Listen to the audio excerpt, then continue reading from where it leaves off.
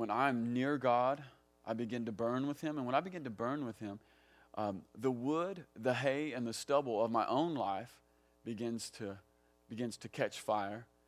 And so everything that isn't the kingdom, everything that's wood, hay, and stubble, everything that's perishable, begins to burn. And as it burns, it begins to reduce my life. I get reduced to the things that are essential. I get reduced to the things that are elemental. I get reduced to the things that are key and central and just the core of what it means to be a person who knows God. And that's the reason I want to talk about this, because we have to be a people who are continually alive with the fire of God and continually being reduced to what it means to be a part of the kingdom. We need to be those people who are continually being reduced to that which is central and key and essential in the kingdom. And I've been using the word reduce, but one of the things that I've realized in my own life is that when I encounter God, and when I continually encounter God, everything that's perishable in my life burns up. I get reduced to that which is central. And it's actually not a reduction in my life. I keep using that word reduced. But it's less reduction, and it's like concentration. Those elements of my life, they become concentrated. They become stronger. They become concentrated. It's like the detergent that you use downstairs. Like back in the day when I lived at home with Mom, the detergent bottle was, this big, and now it's this big and does the same stuff. Why? It's concentrated. It's what the fire of God does. It takes you from here and it makes you super concentrated.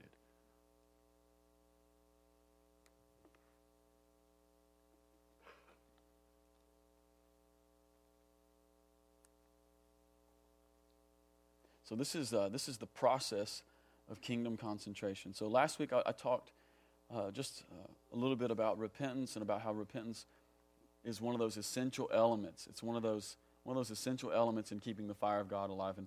And this week I want to read to us out of Mark chapter 6. And this week I want to talk about one of the ways that we avoid having that flame go out. Let's look at the first 6 verses, if that's okay. Mark chapter 6, first 6 verses. Jesus left there and he went to his hometown, accompanied by his disciples. And when the Sabbath came, he began to teach in the synagogue, and many who heard him were amazed. Where did this man get these things, they asked. What's this wisdom that's been given him, that he even does miracles? Isn't he the carpenter? Isn't this Mary's son, and the brother of James, Joseph, Judas, and Simon? Aren't his sisters here with us? And they took offense at him. And Jesus said, only in his hometown among his relatives and in his own house is a prophet without honor. And he could not do many miracles there except lay his hands on a few sick people and heal them. And he was amazed at their lack of faith. And then Jesus went around teaching from village to village.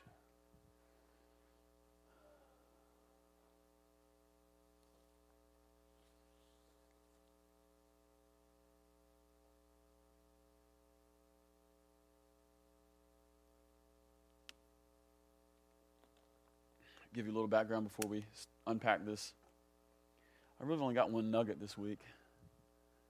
I always pray for 2 nuggets, and I only got 1 nugget this week, so I think it'll be enough. Yeah, maybe it'll be half as long, That'd be good. I heard the groans. Oh. Give you a little background here so we have some worldview of what's happening here. Jesus is shown up in his hometown here in the Gospel of Mark, and before he gets here to his hometown in Nazareth, he's been in a lot of the surrounding villages in the territory called Galilee. We think more in terms of like a state. He's like in this northern state, kind of at the top of Israel, in this little territory called Galilee. It's kind of out in the wilderness. It's out in the bush. It's up in the hills. It's where the rednecks live. It's Kentucky, pretty much. So Jesus is out in Kentucky, and he's not been to his hometown. He's been baptized by John. He came out of the water. The Holy Spirit falls on him. It looks like a dove. It doesn't just fall on him, but it falls on him, and it sticks and stays on him. And while he's, after that, he goes out and he begins ministry, and he shows up at the synagogues, little churches out in Kentucky, out in the sticks, out in the backwoods. and he begins to preach. And he's about 30 years old, and he, for whatever reason, at the beginning of his ministry, he really likes this town called Capernaum. It's pretty much Greensburg, and so he's just hanging out in Greensburg, and he shows up in Capernaum, and he gives a sermon, and people are blown away. They're like, this guy can do it. This is unbelievable. How is this guy doing this? And in the middle of his message, this guy with the demon there in Greensburg just jumps up and says, I don't mean to malign Greensburg, but there we go. There's plenty of demons here in Campbellsville, so no worries. But there's this guy with a demon in Greensburg, and he jumps up and he says, hey, Jesus, what are you doing if you come here to torment us? And Jesus tells the guy, be quiet, and kicks that demon out. And then a little later on, Jesus goes over to Simon's house, and Simon's mother has a fever. And so Jesus puts his hand on his mother-in-law, and he speaks to the fever. Fever leaves. We have this combination of events. They basically happen in the same town. And so these two things, Jesus preaches with power, kicks a demon out. This is all Mark chapter 1, by the way. Kicks a demon out, puts his hands on Simon Peter's mother-in-law, kicks the fever out, and these two events in combination with the preaching sparked pretty much a revival in Capernaum, okay? So here's what I want you to imagine. Imagine this circle right here.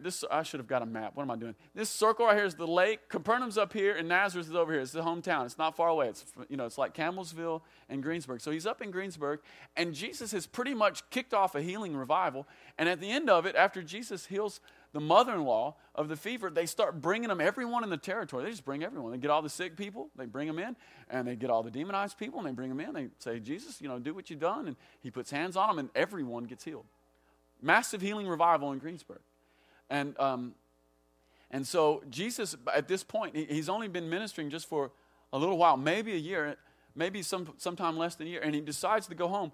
And so here's what I want to get to before we get to this, is that by the time that Jesus gets to Nazareth, he's becoming famous. He's like the biggest dog in central Kentucky, okay? Everybody knows about him. There's even some people in Louisville who've heard about him. It's getting to be big. And like one or two dudes from Nashville even heard about him. And so he decides to go home. And so by the time he goes home, he's in this little tiny, probably a little synagogue, not very big, probably about the size of this. And when Jesus shows up, they're like, man, the hometown boys come home. And we've heard crazy things about him. And so everyone came, and in my mind's eye anyway, if I were making the movie, like Jesus walks into Nazareth, it's hardly anything there, but everyone's kind of like, yeah, man, Jesus is back and he's going to bring us the healing revival or whatever. And so everyone's really curious. And they come to hear him, and when Jesus shows up at home, he just kicks it off at home pretty much the way he kicked it off everywhere, and he begins to teach. And I love what it says in verse 2. I want you to, if you've got a pen or a pencil in your Bible, and I hope you brought your Bible, I want you to underline verse 2. It says, when Sabbath came, he began to teach in the synagogue, and many who heard him were amazed. I want you to underline that word amazed. Many who heard him were amazed.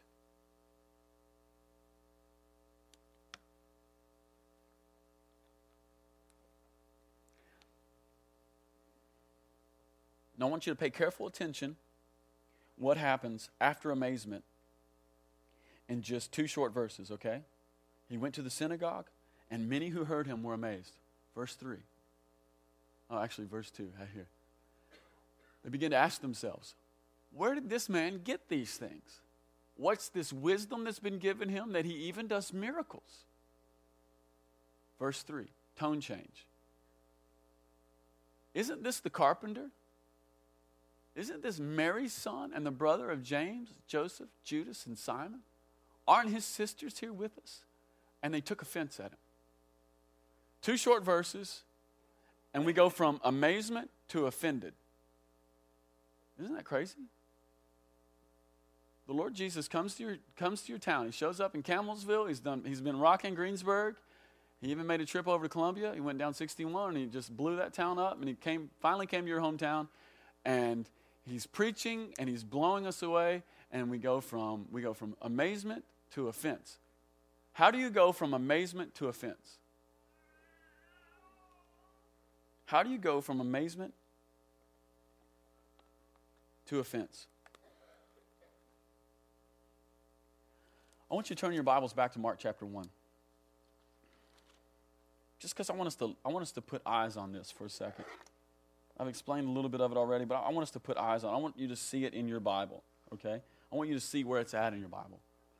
Marcus, if you'll put up Mark chapter 1. Now, I want you to keep in mind the passage we just read, and I want you to listen to the tone of this passage, okay? And I want you to notice the similarities, all right? They went to Capernaum, and when Sabbath came, Jesus went into the synagogue and began to teach. This is remarkably similar, isn't it? It sounds like the same story. The people were amazed at his teaching. Go ahead, and if you're in Mark chapter 1, just underline that word amazed. The people were amazed at his teaching because he taught them as one who had authority and not as the teachers of the law. And just then a man in the synagogue who was possessed by an evil spirit cried out, "What would you want with us, Jesus of Nazareth? Have you come to destroy us? I know who you are, the Holy One of God." "Be quiet," Jesus said sternly. "Come out of him." And the evil spirit shook the man violently and came out of him with a shriek.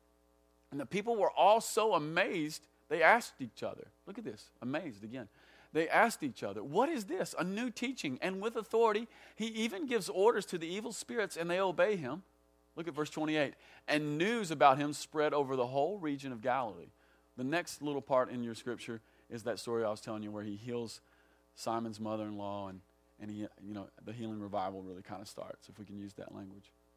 So we've got this little piece of scripture in Mark chapter 1, then we've got the piece of scripture we just read in Mark chapter 6. Anybody noticing the similarities? It's like the same thing. You ask yourself, what's the difference? How is it that in Nazareth they go from amazement in verse 2 to offense in verse 4? But in Capernaum, they go from amazement to amazement. How is it that in Capernaum they go from amazement to healing revival, to the kingdom of God breaking out and being a benefit to everyone? And then how is it that in just a few chapters later, chapter 6 we looked at, how is it they go from offense only 2 short verses after being amazed at Jesus' teaching? How does that happen? What's the difference? I'd like to suggest it's one very, very simple difference, and it's one of the keys for how to keep the flame of God alive in your heart. The difference between Nazareth and Capernaum, I'd like to suggest to you that the difference there is familiarity. Jesus comes home, and he begins to teach, and his teaching is knocking people out. It's just so good. And at the end of his teaching, he's probably getting ready to do some stuff because he just loves people, and people begin to ask themselves questions. They begin to say, "Well, what is this stuff? Where did he get this stuff? Where did he get this wisdom? Where did this? He does miracles. Where did he get these miracles?" And they begin to ask themselves, "Isn't this Mary's son? Isn't this the carpenter? Aren't his brothers with us? Aren't his sisters with us?" And so the difference is familiarity. And what I'd like to suggest to you is this. This is my one nugget, so everybody get ready, okay? This is what I'd like to suggest to you. I would like to suggest that your previous experience with Jesus can actually keep you from the second experience with Jesus. I want to say that again. I would like to suggest that your past experiences with Jesus can actually keep you from a current and future experience with Jesus. This is what was happening. Jesus shows up. His reputation has spread. It precedes him. His reputation gets to his hometown before he gets to his hometown. He comes in. Everyone's excited. He begins to teach with power. And people begin to do the math. And they say, how is it that the carpenter is talking like this? How is it that the carpenter is doing healings? How is it that the carpenter is here opening blind eyes? How is it that the carpenter is putting his hands on people with leprosy? How is it that Mary's son, isn't his brother Simon over here in the back row? And they go, "Well, Simon, you're his brother, but you don't do any of this stuff." What's the difference? The difference is familiarity. They had grown up with Jesus. Here's the deal. Some of the people in the synagogue in this day, in Mark chapter 6, some of the people who were present and in the synagogue in Mark chapter 6, they were probably sitting there listening to Jesus, and they're getting blown away by his teaching. They're thinking, "I don't get this. This is the guy who made our coffee table. He's been working on coffee tables for the last 30 years, and now he's like working on deafness." And so what I would like to suggest to you is this, that our previous experience, our previous encounter with the Lord can actually keep you from a future encounter with the Lord. Why? Because familiarity builds boxes for people. Have you ever noticed this? Familiarity builds boxes with people. Which is why it's so fun to go to high school reunions. Yeah, I've been to 2 high school reunions. I've been to my 10-year, and I went to my wife's 10-year. And I can't, we're recording this, and it goes up on the internet, so I have to be diplomatic. But high school reunions are bonkers, aren't they? Like the pretty popular people, 10 years later, what happens to these people? And inevitably, like, I remember, I went to high school, and I go to my 10-year reunion, and like, a couple of the total knuckleheads are like millionaires. I'm blown away. I'm like, what am I doing? What is happening? Yeah, see, familiarity, what it actually does is it builds boxes for people. Have you ever noticed that when somebody, have you ever noticed this? Maybe you've had a relationship where you knew someone, or perhaps where someone knew you, and maybe it was years ago, and you were just a certain kind of person, but you moved away or something, or they moved away, and 4 or 5 years go past, and you go and you meet that person, and you realize that you've changed. You're not that person anymore, but the person you used to hang out with 5 years ago keeps trying to put you in the box of who you used to be 5 years ago. They won't let you be anything more. You ever notice that? That's what's going on here. What's the difference? How do you go from being amazed to offended at the Lord? Familiarity. Having just a familiar spirit.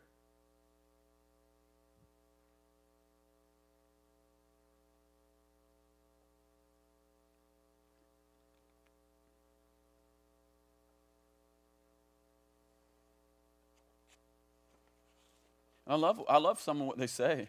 It's bonkers. I mean, when we wipe the Bible off of some of what they say here in chapter 6, it's pretty shocking. They start pretty general. They say, what's this wisdom that's been given him?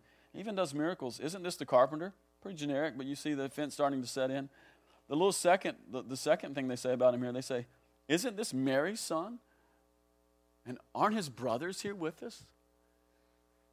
If we wipe the Bible off that just for a second, actually, what they're saying is pretty scandalous. Imagine Mary. 30 years ago, she gets pregnant.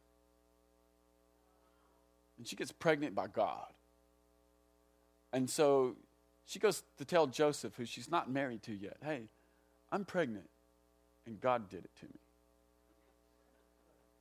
And Joseph doesn't really believe her until he has a dream, then he believes her. And then Mary has to tell her mom and dad. Mom and dad, I'm pregnant. I'm not married. And God did it to me. That might have been a hard pill to swallow. And then the neighbors find out. I mean, like, whether you tell the neighbors or not, they eventually see the bump growing on your belly. I mean, And so the scandal. Mary has literally lived with the scandal for 30 years. And, it's not as quite a big a deal today, but it was a huge deal back then. This was a huge, huge deal. And so Mary's lived with this for 30 years. And so you see what they're saying to him. Not on that. But you see what they're saying to him. When they begin to question what he's carrying, they say, what's this wisdom that's been given him? And he even does miracles. Isn't this the carpenter? Isn't this Mary's son? Isn't this that bastard kid Jesus? That's basically what they're saying. That's what happens when you wipe the Bible off. That's what they're saying. Let's get down to that. The scandal that was involved. Where did it come from? How did they get from amazement to offense? They were just familiar with Jesus. He had built their coffee tables. He had fixed their chairs. He had come over. And built a barn for them. He'd probably fashioned some a yoke for their ox so they could go out and plow their garden. And so they began to do the math, and they say, man, how in the world is this guy?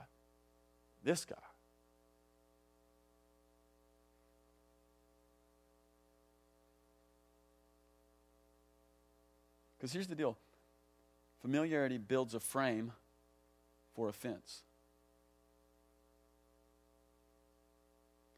And then let's look at verse 5. Let's actually look at verse 4. Jesus said to them, only in his hometown and among his relatives and in his own house is a prophet without honor.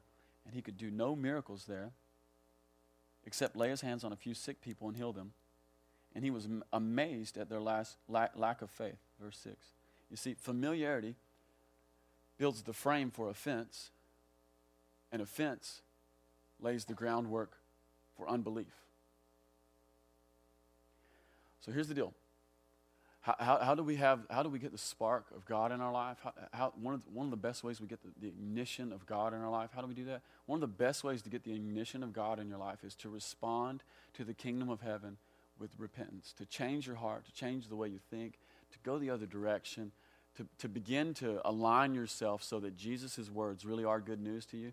But how do you to live a lifestyle of that? One of the ways that we can live a life of having an inflamed heart, a heart that's alive, is to have a heart that doesn't let our familiar experience with Jesus put what Jesus might want to do in a box. Probably the biggest hindrance to the move of God in this place is the move of God that's happened here before and in other places that we've experienced. What do I mean? This is what I mean. A lot of us have encountered, especially in this room, a lot of us have encountered Jesus. And so when we encountered Jesus, we were at a church, maybe we were at youth camp, and there was there was a season when our heart was open to God, and we the kingdom of heaven came close, and we responded with repentance, and the fire of God came in our life. And so forevermore, what it means to have a move of God is to have that experience. And for some of us, that was 35 years ago. And so what does it mean to have a move of God? What does it mean to encounter the Lord? Well, it means that experience that we had 35 years ago. And we say, well, and we begin to build theologies that are good, but actually keep us from a greater experience of God that goes like this. The theology that we build in our mind is Jesus is a Savior. I had an encounter with Jesus as a Savior, and so the only thing I've ever known is Jesus as a Savior. And to the extent that I become familiar with Jesus as a Savior is the extent to which I lock myself away from Jesus as a friend, or Jesus as a healer, or Jesus as a deliverer. Can you hear that? Yeah. Or some of us maybe had several encounters, and it goes like this. I have an encounter with Jesus. I give him my heart. He gives me his life. The flame of God begins to erupt in my body and in my soul and in my spirit. And then maybe I have a season. I live somewhere else or something, and I live in a place where there's an outpouring of the Spirit, and that outpouring of the Spirit it has certain characteristics, And so what we end up doing is we give ourselves, because that outpouring of the Spirit ends up impacting us at a heart and spirit level, and it has certain characteristics, and we begin to build a frame around those characteristics rather than the Spirit who enabled us to encounter him in that way. And we begin to say that the future move of God, or my next experience, it's only validated when it happens in the way that it happened before. We get it? I'm not saying this very well, but I'm trying to get there. Well, let me put it like this. Some of us in the mid-'90s encountered the Lord. The Lord was just doing stuff in the mid-'90s that in my life that he had not done in any other season up to that point. And one of the things that was happening is when the presence of God would show up in church in the mid-'90s, like, here's the deal. This is literally how it would be. Early days at the Vineyard. Like, we didn't know jack. We would grab a guitar, somebody would get a guitar and he could kind of play 3 chords, and we would sing, and the Holy Spirit would come in the room, and then the next thing you know, everyone's laughing because the Holy Spirit's in the room. And it was fun. But here's the danger. The danger is to say that the future move of God will be when we get up front, when we play a few chords, and when we all start laughing. And we begin to build a box around the familiar experience of Jesus. That's what I mean. And our encounters with God can actually, if we become familiar and with Jesus in that sort of way, and if we limit him to the external stimuli of whatever that moment was, can actually keep us from getting to have the next breakthrough and encounter with Jesus. It's the essence of the religious spirit. That's really what I'm trying to get at. It's the essence of religion.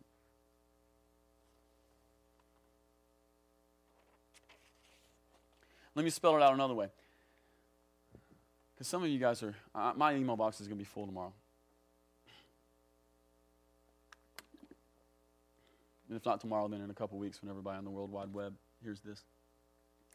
Some people in the room might be thinking, well, isn't it good to be familiar with Jesus? Yeah, of course it's good to be familiar with Jesus. It's good to be in his presence. That's not what I'm saying. You guys know what I'm talking about. I'm talking about the inconsequential religious baggage that comes that comes along with certain encounters with God and beginning to say that those define who Jesus is, or those define a God moment rather than the Spirit that brings them. And here's the other thing about familiarity as well. Familiarity in this sense, it's the root of spiritual pride and blindness, because it says that Jesus must meet my expectations and he must be the Jesus that he has always been to me, rather than humbly submitting to the Jesus who shows up today. I want to say that again. See, familiarity in this sense is the root of blindness, and it's the root of spiritual pride, because it says that Jesus must meet my expectations, and when he meets my expectations, he should meet my expectations by being the Jesus that he's always been to me, rather than humbly submitting to the Jesus who shows up to us today and saying, God, whatever it is you have, I'm here. You want to talk? This is how we grow our heart. This is how we grow the flame of God in our life, and this is how we position ourselves to live in a place where we live literally in a God encounter all the time. It's about not having an offended heart. It's about being the kind of person who says, man, if the presence of God showed up here really powerfully, and if Jesus, if what he wanted to do was come around and touch every single person, and when he touched every single person, if it made us all have blue hair, if that was the encounter that God came and gave, I don't know why he would do that, but if that's what happened, if God came in the room and he touched everybody and everyone miraculously had blue hair, it's being the kind of person who says, I'll not be offended by what I don't understand. I'll not be offended by what I don't understand, and I'll not be the kind of person who's offended because he didn't give me what he gave me last time, or he didn't do today what he's always done before. Blue hair or otherwise. Here's one of the things, this is one of the things about a people who have significantly met with the Lord through history. A people who have significantly met with the Lord through history have been a people who have hungered and thirsted for him, and who have said, Jesus, we want you. We put no agendas other than we want you.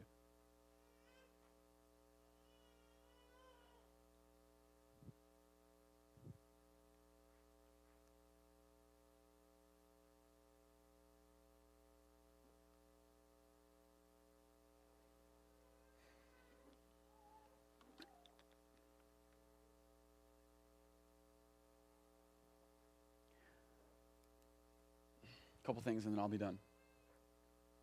So this is one of the ways I think, and I really do feel like this was a word from the Lord for our church, because we are a church who has encountered God.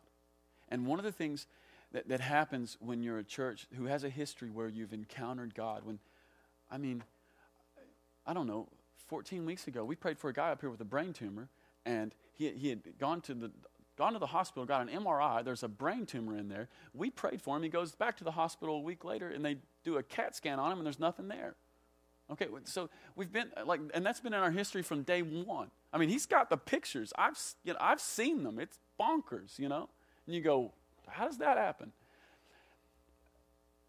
But we've been a church who has met the Lord. I remember a couple years ago when we had our first worship conference here, if some of you guys were here, the Saturday night of that worship conference, I don't even know what happened other than the heavens were opened and the presence of God came in here, and even the 45-year-old men were dancing.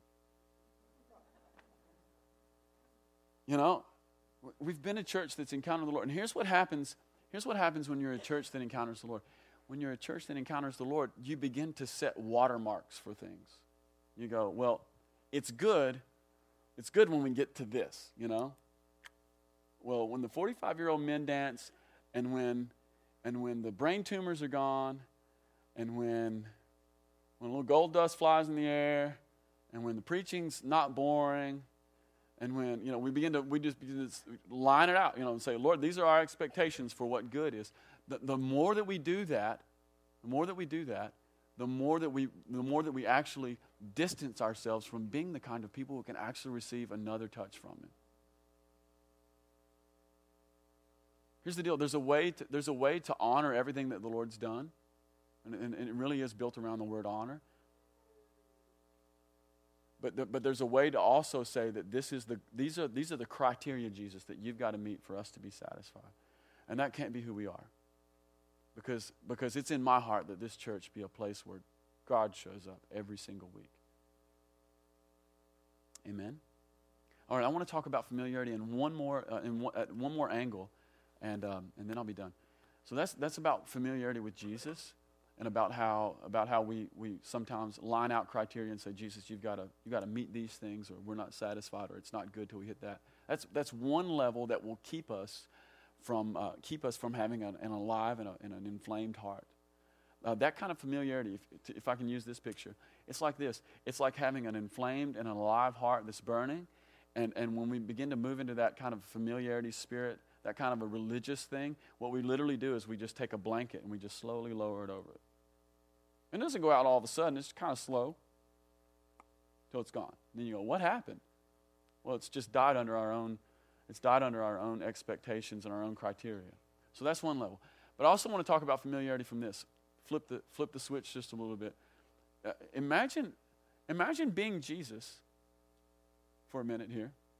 And by the way, anytime you read the Scripture, you need to envision yourself in the Scripture. Okay, that's one of the great ways to be able to put. You got to imagine that when Jesus is talking, he's talking to me, and I'm sitting right next to Peter and John. But in this case, imagine the Scripture that we just read, these first 6 verses, and imagine that you're Jesus just for a minute, and imagine that you've been faithful to your mother and father. You've honored them in every way. And imagine that you've been a really good brother, and you've helped your other brothers, and you've helped your sisters, and for 30 years, you have done incredible work. And by the way, Jesus would have been the best carpenter that ever lived, okay? He wouldn't spike the job on anyone. And I mean, when Jesus told you it was going to be $35, it was going to be $35. And when Jesus told you it was going to be $1,500, it was going to be $1,500. And there was no wiggle room, and that's just what it was. He would have been honorable in every way. Imagine being Jesus, honorable to your mother, honorable to your father. Imagine being a helper to your brothers and your sisters. Imagine being like the best business guy that ever was. And imagine beginning to walk in your destiny. Imagine being called out by the prophet. Imagine being dunked in the river, and when you came out, the Holy Spirit falls on you. And imagine the mission of God coming alive in your life. And imagine going home and being rejected by the people that you know and love best. Kind of stink, huh? What's the point? The point is this. We do that all the time to one another. Here's what I mean. I alluded to it earlier, but we do it all the time to one another.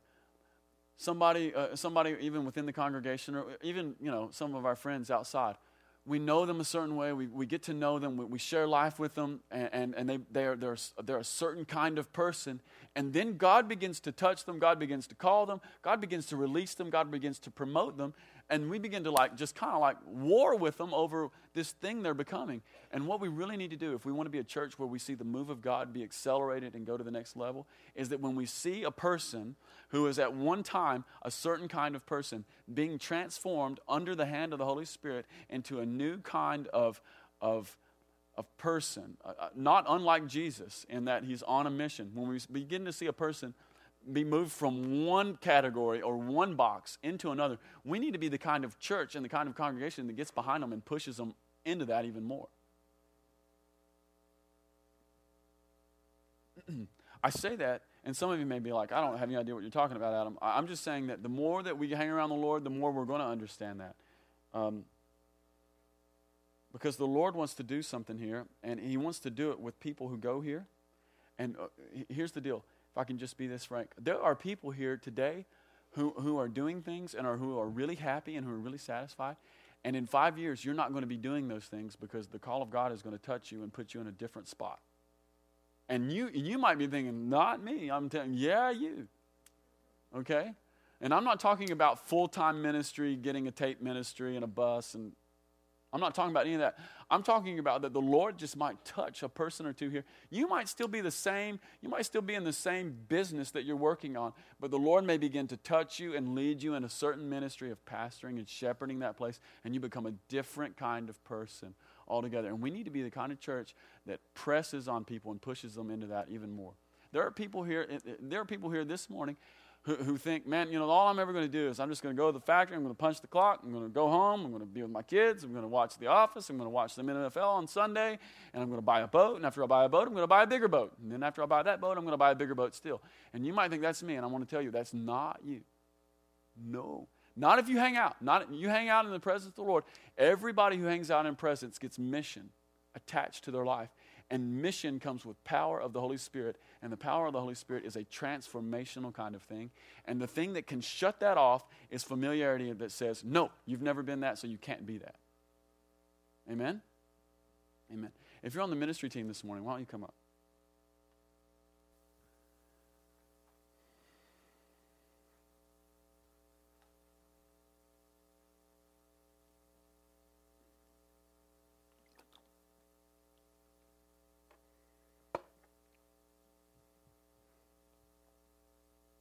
Everybody say hi to the ministry team. That's good. We'll start with my lovely wife, my lovely assistant. Andrew? That's funny. Okay. Let's see. Is Rachel Zabo here today? Is she still on fall break? Okay. All right, cool. Well, she missed it. Just kidding. And we'll never get it to. We'll put that in a vault. Yeah, I'll catch up with her. All right. Does anybody here do like any kind of security work? Thought I saw like a security guard outfit or police outfit. Is that anybody? Okay, cool. All right. Well, I'll keep my eyes open this week. Is anybody having throat issues? Throat issues in the house, right there. Okay, we would love to pray for you afterwards. Come see us. Inner ear. Anybody dealing with some inner ear issues? Mm-hmm. All right. Okie doke. Arthritis. Anybody dealing with arthritis in their hands? Especially is the image I saw was in the hands. Mm-hmm. Okay. Dick, it's your day. I thought I saw a street sign that said Weston Street. Does anybody live on a street called Weston Street? Does it ring a bell? W-S-T-O-N, Weston is what I saw. Okay. Okay, the last thing I thought I saw, this is my wife and I watched a movie earlier this week when I was praying this word that I think is for the church, especially for people that are lonely or feel alone. There's a couple that's expecting a baby, and they're expecting a little girl, and they're talking about promises they're making to each other. And the woman says to the guy, "Promise that you will always listen to her, really listen to her, and that her fights will be your fights." And that I just felt like the Lord is saying that for those of you that feel alone, the Lord really listens to you, okay, and that your fights are His fights. Thanks, Jesus. And so that He fights both for and with you, okay, and that you are not alone. And so I feel like there's encouragement there for the lonely, and I also feel like it's a two-part word. I feel like it's a challenge as well, that you can flip that around and say that His fights are our fights, and so that we, when we see things in the kingdom that the Lord wants to fight for, that we also need to jump in and partner with Him and fight alongside the Lord. So be encouraged and be challenged at the same time. So if you have a hard time maybe receiving that word, that that you have a hard time believing that the Lord really listens to you or that the Lord is fighting for you, we'll pray for you. Maybe we can see some breakthrough this morning. Okay? That's a good word, Andrew. Awesome. Greg. Yeah, I got the ear thing too, specifically the left one. So, yeah, we'd love to pray with you guys. And then also at the beginning of worship, I saw the Lord lay out this gold sheet, and it was long and it was narrow, and He said it was a holy slip inside. Yeah, and not only was it a holy slip inside, but it wasn't covered with water; it was covered with the oil of intimacy, and He's just inviting you to jump on there because He's like, this is supposed to be fun. So, yeah. So I'd love to pray with you guys if you want to jump on, because I am. Greg is on. I had a word kind of similar to Andrew's. I just kind of felt like during worship that there's at least a handful of people, probably more, but a handful of people who come here every Sunday, and it's like and ministry time comes and you're just kind of wanting someone to give a word that pinpoints you, but like you don't feel like anyone ever does. So you keep coming back, and you want someone to say that exact thing that's going on, but you don't hear it. And I feel like today the Lord just wants to just pay attention to you. So kind of a word for miscellaneous. So anything you come in here with, or especially if you come in here week after week and waiting for someone to pinpoint it, but you don't feel like anybody ever has, and you think, why is it, why might I get paid attention to? Why is this never getting called when it's on my heart? I'd really like to pray with you today. That's good. That's good. Miscellaneous. That's a good word, huh? Man, anybody got anything they want to put in the miscellaneous file? Man, I got about 3, Jesus. Thanks. Thanks, guys. Why don't we stand up? I want to pray for you guys.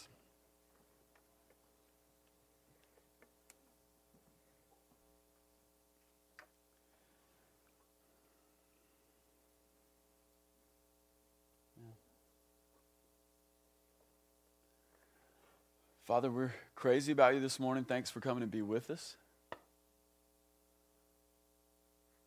Thanks for being near us, God. You're so good to us. And Father, we ask that this week we would encounter more of your presence. Father, to the extent that you have kicked something off in anybody this morning, Father, I ask that you would increase it.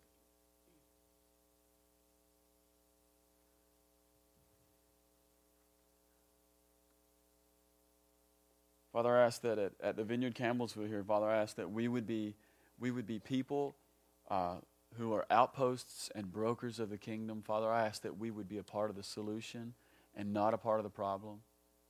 And Father, I ask that you would give us gifts of ministry this week to heal the sick and to bind up the brokenhearted. Father, I ask that you'd give us prophetic encouragement for people who are lonely and afraid and discouraged and in the corner. Father, I ask that you would give us just a ministry to break through that this week.